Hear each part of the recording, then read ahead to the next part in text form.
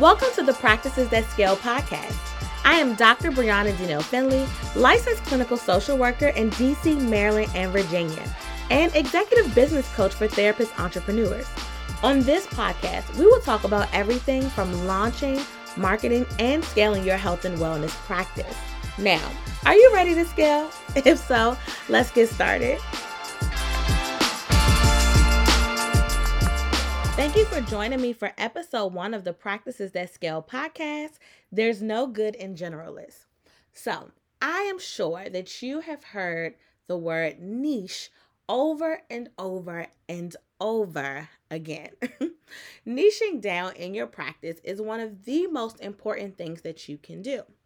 Niching down ensures that you are working with aligned clients, those that you can serve purposefully and directly with your expertise. So, for those of you who do not know, a niche is a specialized segment for a particular kind of product or services. Otherwise speaking, your niche is your expertise. It is you identifying who is your target audience, what do they need, and what part of your expertise speaks directly to them.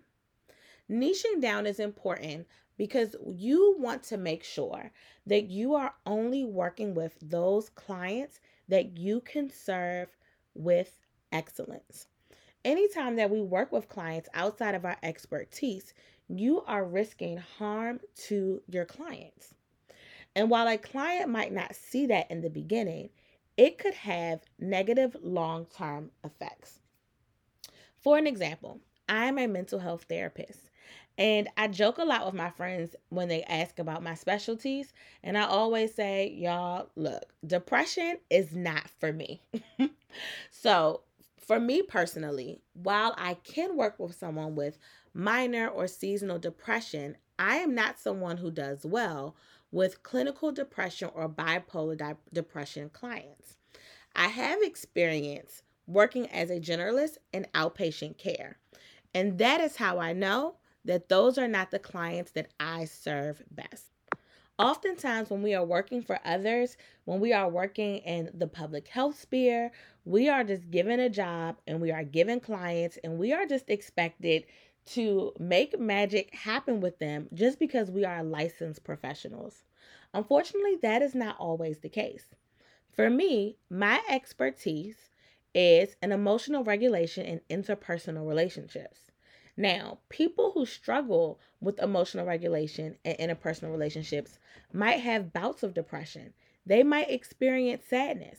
However, these are not people who are otherwise clinically depressed. When I am challenged to work with someone who is clinically depressed or experiences bipolar depression, that is something that has heavily weighed on my spirit. In all honesty, it is part of the reason why I left outpatient care completely. I have worked in several outpatient clinics throughout the Washington, D.C. area. And most times as a therapist, you're considered a generalist. You take whoever they put on your caseload. And working in underprivileged areas, trust me, I've seen a lot of depression. And a lot of times when those clients would talk about the things that were going on with them, when people would at times exhibit self-defeating behaviors, that took a toll on me. And once the pandemic came into play, I started to carry their troubles on my own shoulders. Even to the point, y'all, where teleworking from home meant that I never left my bed. At times, it meant I never even opened my curtains. I rolled over, I opened my computer, and I conducted these sessions with people who were clinically depressed. And I hated it. I was not serving them the best, and they were causing me to experience some bouts of depression myself. So this is why it's important for you to niche down. Because while your goal might be to help other people, you have to remember that at the end of the day, you are still human first. And you desire to have a life that is thriving and fulfilled. Just because you are a helping professional doesn't mean that it is your job to help everyone or to max yourself out by trying to help everyone. Think about doctors. Once upon a time, everybody was a family medicine doctor. And now we have specialists for almost everything. There's an OBGYN, there's a sports medicine doctor, there's an orthopedic, there's a hand, foot, and nose doctor. There is a specialist for everything. And that is because when a professional is able to laser focus on a specific area of practice to develop their expertise, they become the best person to fit your need and solve the client's problem. So, how do you find your niche? Think about what is it that you are good at? What is it that you get so excited about that it becomes the highlight of your day? Think about some of your best clients and what they did well. What were the things that you talked about to them? What were the transformations that they were able to see? And were these transformations the same for clients who had different kinds of problem focus areas, right? So, when thinking about niching down, you want to think about who is the client that I can give the best transformation to. Believe it or not, niching down in your health and wellness practice is the best way to avoid burnout. Burnout is a horrible feeling for a health and wellness professional. Burnout is experienced often in the helping field. Burnout is when one feels completely exhausted or overworked.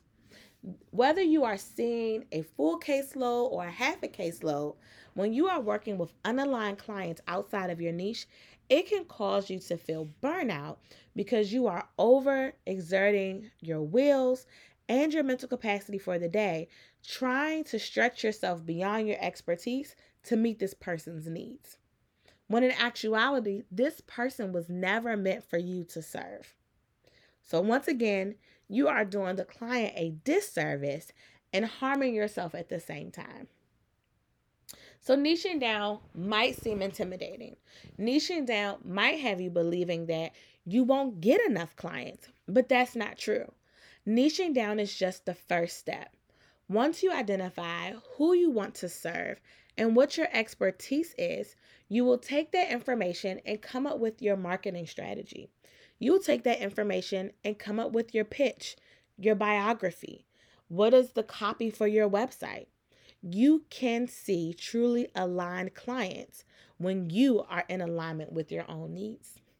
I hope that was helpful. So, until next time, live well, be well, and thank you for joining the Practices That Scale podcast.